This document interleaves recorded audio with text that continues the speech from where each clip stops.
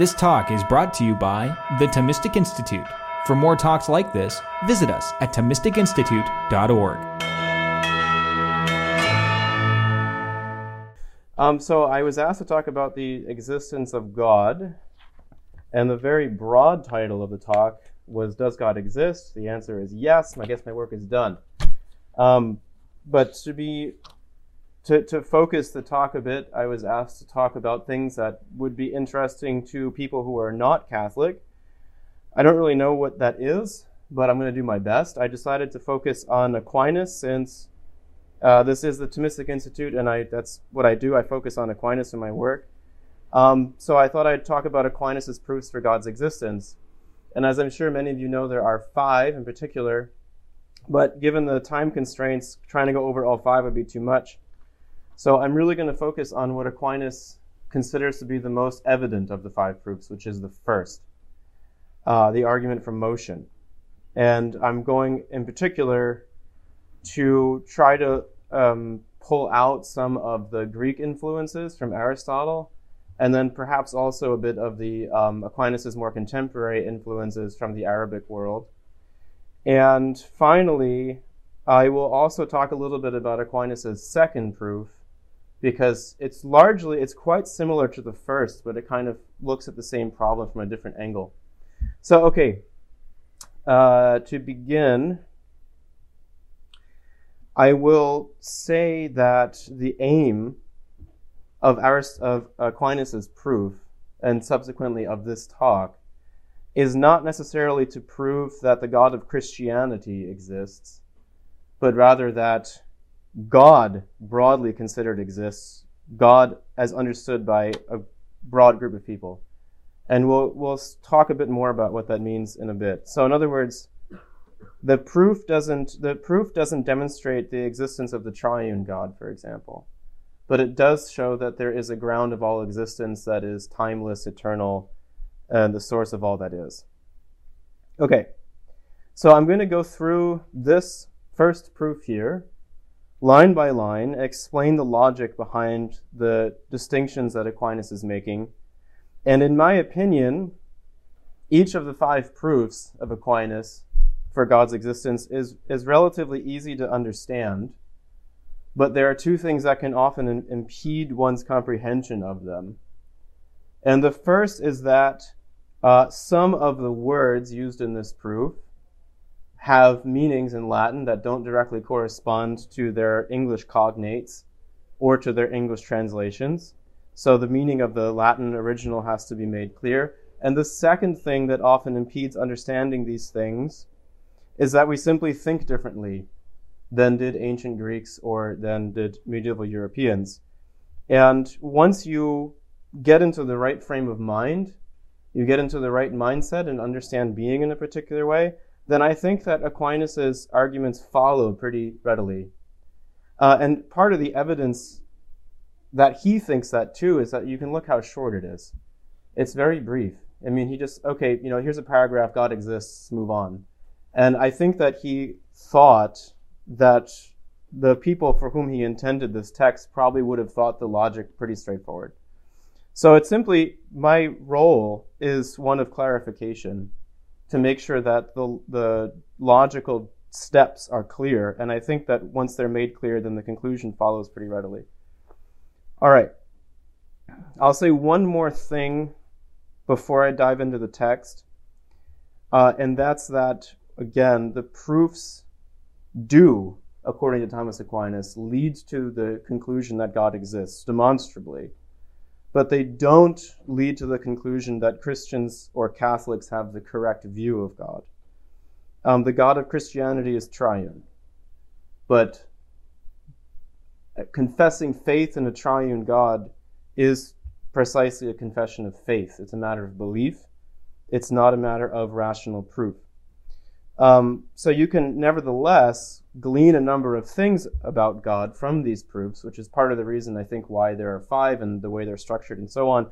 You can conclude that God is eternal, that he is being itself, and other things besides. But there is a distinction in Aquinas, and an important one at that, between faith and knowledge. You can't have faith and knowledge with respect to the same thing. Because if you know something, then you don't believe it, you know it. And if you don't know it, then you might believe it, but you might not believe it.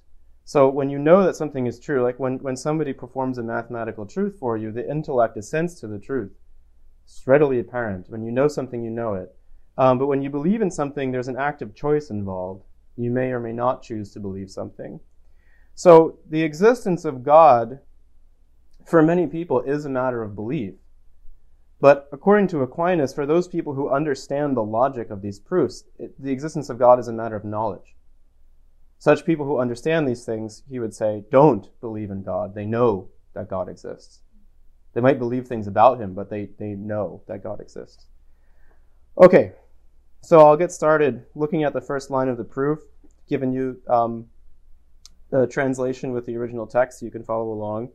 And what he says is that the first and more manifest way is the argument from motion. And right off the bat, there is much to say about this first line. The first thing to point out is that the word motion is a direct translation of the Latin word motus, which does indeed mean something like movement or motion. But the meaning of the term in Latin is broader than the English term. It means something more like change. And not just change in place, not locomotion, not change in place, but just change broadly considered.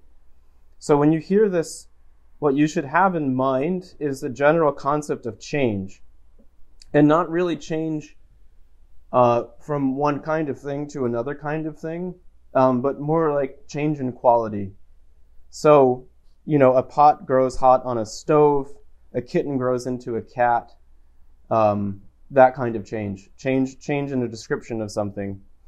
And you can think about change in kind too. I think that the proof applies to that, but it's easier if you're focused on a sort of qualitative change. So Aquinas explains the meaning of this term, this word motion, in more detail in a bit, so I'll move on. The second line is that it is certain and evident to our senses that some things in the world are in motion. And again, there's a lot to say. The translation's fine, but it's easy to overlook a very important feature of this translation, which is that there's one Latin word that's translated into 3 English words, are in motion. And if you look across on the left side, you'll see that the Latin word is movere, which is in the passive voice. And that doesn't really come across in the English. Some things are in motion. Really, what it says in Latin, perhaps more accurately, is that some things are moved or are being moved. So the Latin says that there are things that are being acted upon. Not that things are just changing randomly, but that things are acted upon. So some things are being moved. It's in the passive voice. And one of the crucial elements of this proof is that nothing in the world moves itself. And that point is reflected here in Aquinas' choice to use the passive voice. Things are being moved. The implication is by other things.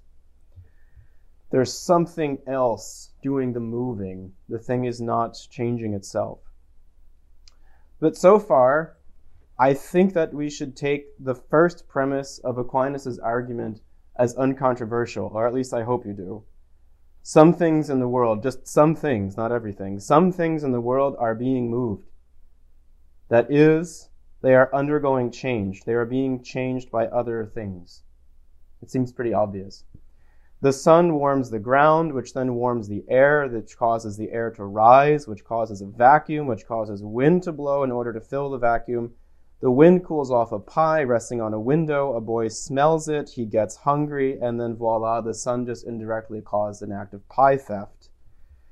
But each of these changes, each of the steps in this sequence of events entails there being a chain wherein each thing that is moving is being moved by another thing.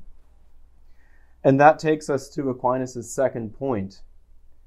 He says, whatever is in motion is put in motion by another, for nothing can be in motion except as it is in potentiality to that which is in motion, whereas a thing moves inasmuch as it is in act.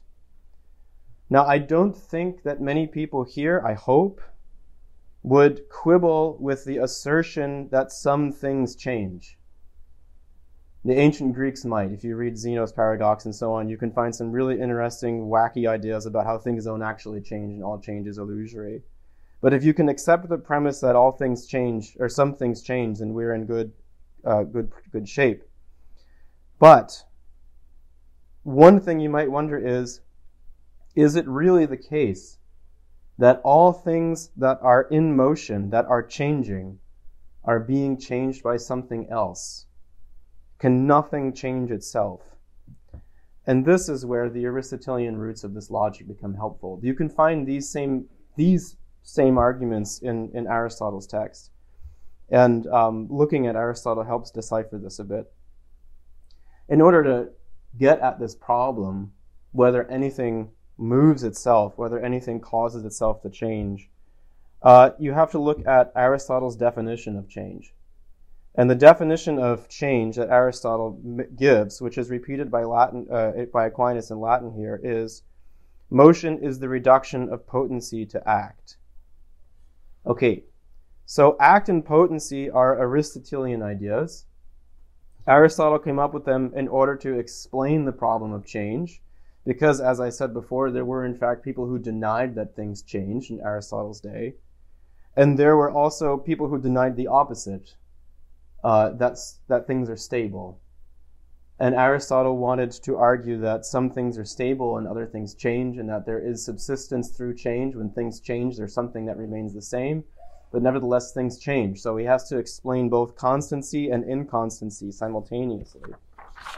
So he uses these concepts of act and potency in order to explain how both things are true. Some things remain stable over time and some things change over time. Those of you who have taken physics, which I imagine is everyone in this room, will probably remember the concepts of kinetic energy and potential energy. That's just an application of Aristotle's ideas of act and potency. That's literally just taken from the text of Aristotle, applied to a particular problem, and given new names. The distinction in particular is the Aristotelian distinction doesn't just apply to those kinds of physical mechanics that kinetic and potential energy does, but really to everything. So act, trying to get at the definitions of these terms, act and potency. Act refers simply to things that are. My eye is my eye, and a glass of water is a glass of water. Potency refers to things that could be, but aren't. And so potency is a kind of weird thing that doesn't really exist, but is also real. It's kind of midway between being and non-being. Because it's actually quite important to recognize this. So if my eye is shut, for example, it is potentially a seeing eye. A glass of water is potentially a pile of wet shards on the floor. It might sound very trite. These are very basic examples, but it's actually really insightful that Aristotle explains things like this. It allows us to understand change better because potency is real, even if it refers to things that don't actually exist. The glass on the table is not potentially an airplane.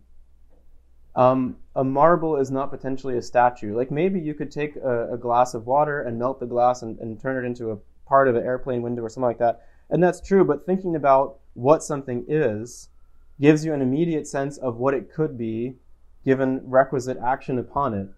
And then it becomes immediately clear that certain materials are better for certain tasks than other ones, and that's all due to potency. So potency is a really helpful concept for trying to understand the way things change. Okay, so things exist, and they have certain potencies, and so we can think about the way things can change and the way they can't. And this is the kind of change that the proof is based on. Something coming to be in a different way. A pot on a stove going from a state of being cold to a state of being hot. The pot on the stove that's cold is potentially hot. It isn't actually hot. If it were actually hot, it wouldn't be potentially hot. So the motion, the change, again, in the definition of Aristotle, is the reduction of something from potency to act. The Latin is a bit clearer. The word reduction is a translation of educere, which is to lead out of. So you draw potency out of something. But an agent has to do this. So change means something. To change something means to take what is potential in that thing and cause it to be actual. The potentially hot pot becomes actually hot. So now we're at the crux of the matter again. Whatever is in motion, Aquinas says, is put into motion by something else. In other words, nothing moves itself. Everything is moved by something else. You'll notice that this sounds a lot like Newton's first law of motion. And that's in fact because, just like with kinetic and potential energy, Newton's first law of motion is a narrowing of Aristotle's principle. And I think that for the modern mind, it's usually pretty easy to accept Newton's first law. But if you accept Newton's first law, then you should probably also accept this argument that nothing moves itself. So, why is this the case, that nothing can move itself? This is probably the most controversial point in the proof, I think. And Aristotle gives some explanations in the Physics, in his work, The Physics. So I'll summarize a few of his points to try and make the argument a bit more robust. It's first worth pointing out how intuitive this is. In other words, if you were in the woods at night and you heard a noise, you would ask where it came from. What caused the air to reverberate in such a way? You don't just think, well, noises just happen spontaneously. You'd think, oh, crap, what's about to eat me? Whenever you encounter something new that's unexpected, your immediate reaction is to question where it came from, right? So there's the argument from intuition. But Aristotle also adds an inductive argument for this principle, which is simply a series of examples. And it's not completely demonstrative, but it is somewhat compelling, because if you think of any change, think of any example you want, you'll find that, any example you want of something trying to change, where you think something's changing itself. Consider an example where you see something is changing itself. If you think about it enough, what you'll find is that the change is rather caused by parts, where one part of a thing is changing another part of a thing. And that there's no one subject that is itself the subject of what something is before a change and what it is after a change. So you can think of all kinds of changes. A rock falls when whatever is holding it up is removed. A kitten grows into a cat because of internal mechanisms that it did not give itself. Leaves fly around in the air because the wind blows them, and so on. You always see some dependency. Whenever there's change, there's always an agent causing it. And then when you look at that agent, you see that its causal efficacy comes from something else, and so on and so forth. The more technical explanation for why nothing changes itself, the explanation that Aquinas gives, is related to the metaphysical principle that from nothing, nothing comes, or nothing gives what it doesn't have. Potency is real, but it isn't something. And to change is to be moved from potency to act. But the thing about being in potency to something is precisely that something that is in potency to something else does not have that actuality that it lacks.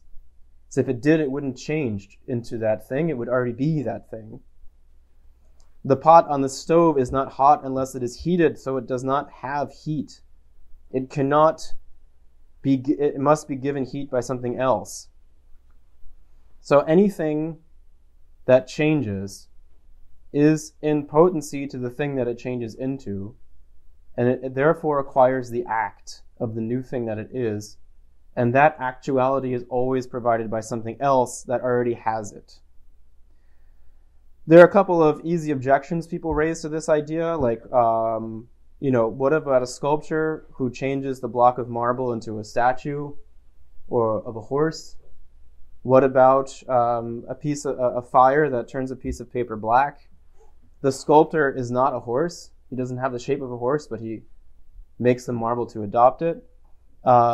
fire does not have blackness, so how does it cause the paper to acquire that actuality of blackness? In the case of the sculptor actually, I would argue, does have the shape of a horse, but it's in his mind, and he's able to impart it through his tools.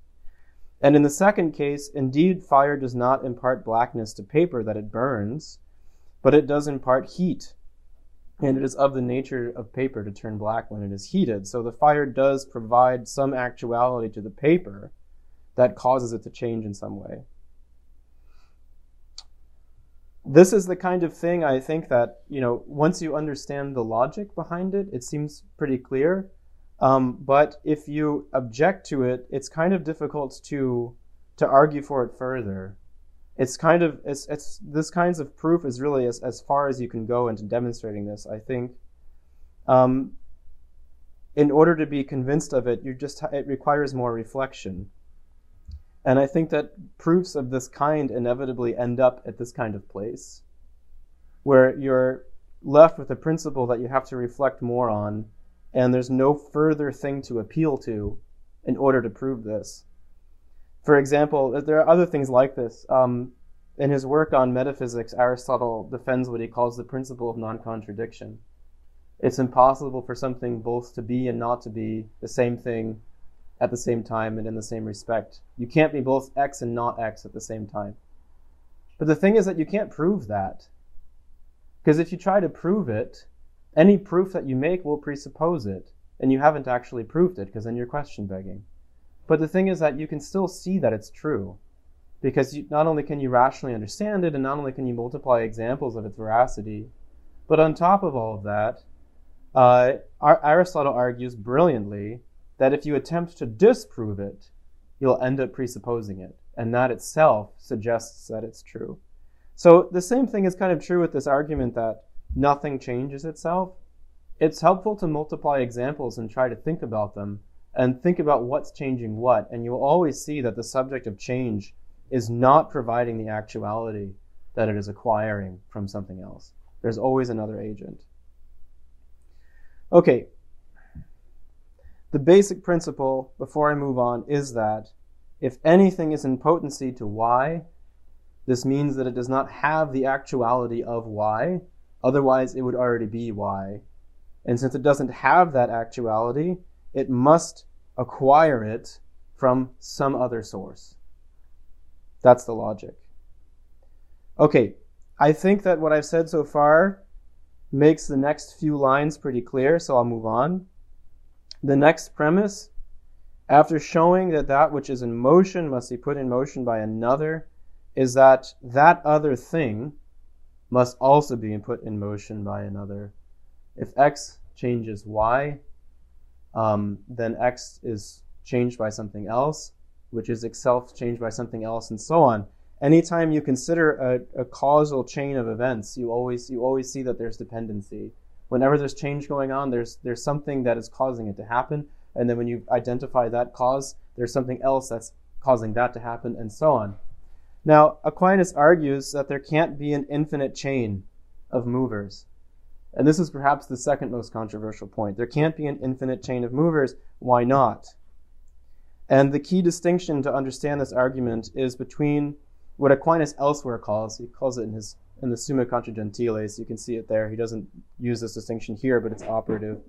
The distinction is between an accidentally ordered chain of movers and a per se ordered chain of movers. So this is the difference. In an accidentally ordered chain, A moves B and B moves C, but the effect that A has on B stops before B moves C. So for example, I have a mother. Believe it or not, I didn't spring up out of the earth. And my mother also has a mother, and her mother has a mother. But the thing is that if my mother were suddenly to die, I wouldn't cease to exist. First of all, I have a mother, and I'm a product of her generative capacity, and I myself have generative capacity. My mother, however, did not cause me to be a father. It's entirely causally separate. I have that capacity on my own. Well, I need a wife, but I don't want to get into the details there. The point is that my mother's causality ends at some point. It stops having an effect on me, and I'm able to do things without her providing causal force, as it were. But in a per se ordered chain, every element of the chain depends upon every other element of the chain, or every element that's prior to it in the chain, for its causal efficacy. So the difference is like, instead of thinking about, I exist and I came from my mother and she came from her mother and so on, instead think of a train. Every car on a train has to be pulled by the preceding car, because no car has the ability to move itself. So there's a locomotive in front. So Aquinas' point is that, like a train, wherein each car has to be connected to another car, if you were to understand what a train is, you must reason to the existence of a locomotive, because you don't actually, there has to be a source of motion. What he's arguing is that when you consider change around us, each thing that is changing is being changed by something else, depends on other things for its change, and there's a chain of dependence, where each thing that is changing something else depends for its ability to change the other thing on something else. So you can't have an infinite chain of dependency, because then the chain requires an explanation for its existence.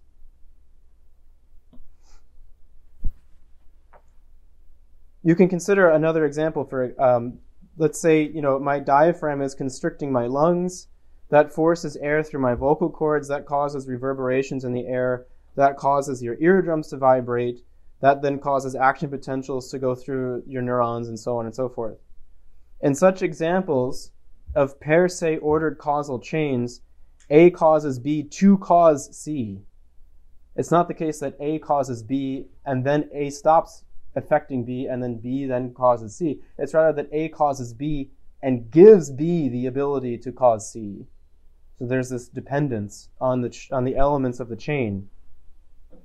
So an infinite chain of dependence doesn't make sense, because everything that depends on something depends on something.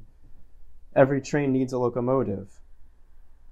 So what the argument leads to is the conclusion that every per se ordered chain of movers must terminate in a mover that is not itself moved, but that moves other things. So it can't be moved, because if it did, it wouldn't solve the problem. It depends on something else. So there has to be an immobile, an unmovable source. So let's consider again any kind of qualitative change you want. A kitten grows into a cat, I produce a sound, a pot grows hot on a stove, whatever. When you consider that change, you then ask what caused it. And when you find an answer, you will then find that the thing's causal efficacy to effect change was itself dependent on something else. And then when you consider that thing, you will again find dependency. The only way to solve this problem is to posit the existence of something that undergirds all of these changes, that renders them possible and indeed makes them happen, but is itself unmoved. And it must be unmoved, because if it were moved, the problem wouldn't be solved. It would just be relocated. And this, Aquinas says, this thing that undergirds all change, that makes all change possible, is the source of all motion. This is God. He kind of boldly says, all understand this to be God. Now, a few things follow from this conclusion. The proof doesn't just lead to the existence of an eternal mover. It also demonstrates some things about God. First, I'd say, again, it doesn't really prove the existence of the Christian God as such. But we have arrived at the conclusion that there exists something that is the source of all motion in the world, that undergirds all change, and that enables everything that does happen to happen. And indeed, I think many would say this is God. Second, what this also shows is that God is eternal, that is changeless. He does not exist in time. Aristotle defines time very helpfully as the quantity of motion with respect to before and after. In other words, things that do not change at all do not exist in time because before and after cannot be predicated of them. There's no before and after with God. Consequently, what this shows is that God does not exist in time. That's what we mean by saying that he's eternal. Third, I'd also point out that what this shows is that a number of common refutations of this proof, the kinds you would find in the works of Richard Dawkins or Carl Sagan, if you go back enough in time, are quite silly. Dawkins and Sagan both argue that this argument doesn't work because it's question-begging. What they say is that if you posit God as the explanation for the existence of the universe, then you have to ask, well, where did God come from? Or who created God? Why not just say that the universe simply exists or that it spontaneously came to exist out of nothing? But the failure in their counter-argument is a failure to distinguish between these accidentally and per se ordered chains of causality that I've been describing. If the argument were based on an accidentally ordered causal chain, the criticism would be valid. But in fact, it's based on a per se ordered causal chain, which means that God is posited as something entirely different from every other member in the causal chain. God is posited as something that precisely does not depend on anything else for his causal efficacy. Otherwise, the argument would be useless. God has to be utterly different and the ground of all explanations.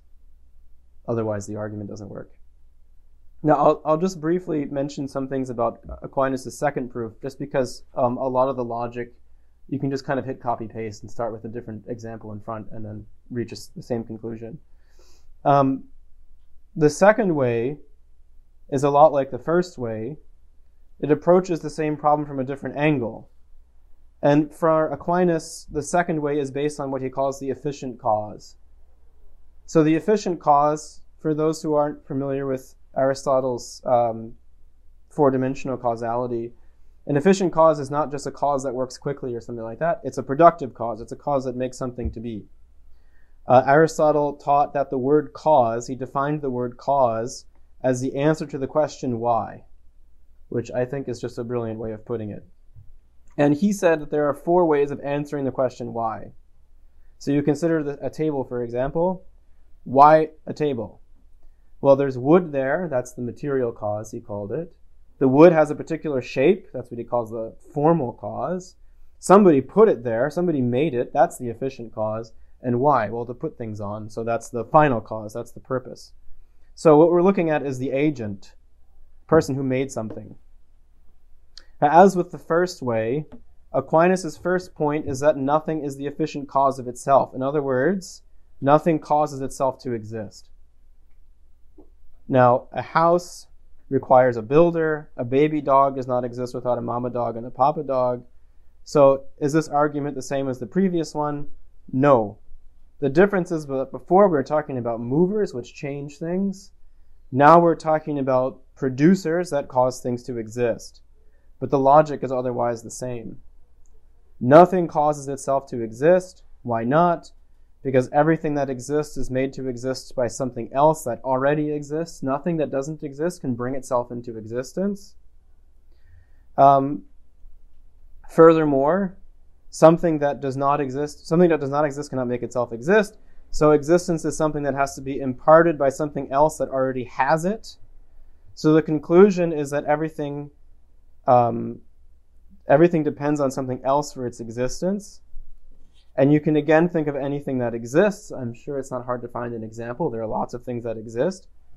And when you think of anything, again, you can ask yourself, what does this depend on for its existence? And you'll always find an answer. Everything depends on something else. But again, we can't have an infinite system of depending, an infinite chain of dependency, because then the system itself, the chain itself, requires an explanation. So we have one, and that's that there is something that doesn't have to be made to exist, and in fact is existence. That's the conclusion Aquinas draws. God is existence. God is existence itself. He does not depend on anything else for his existence, and because the reason is because for him, to be and to exist are the same.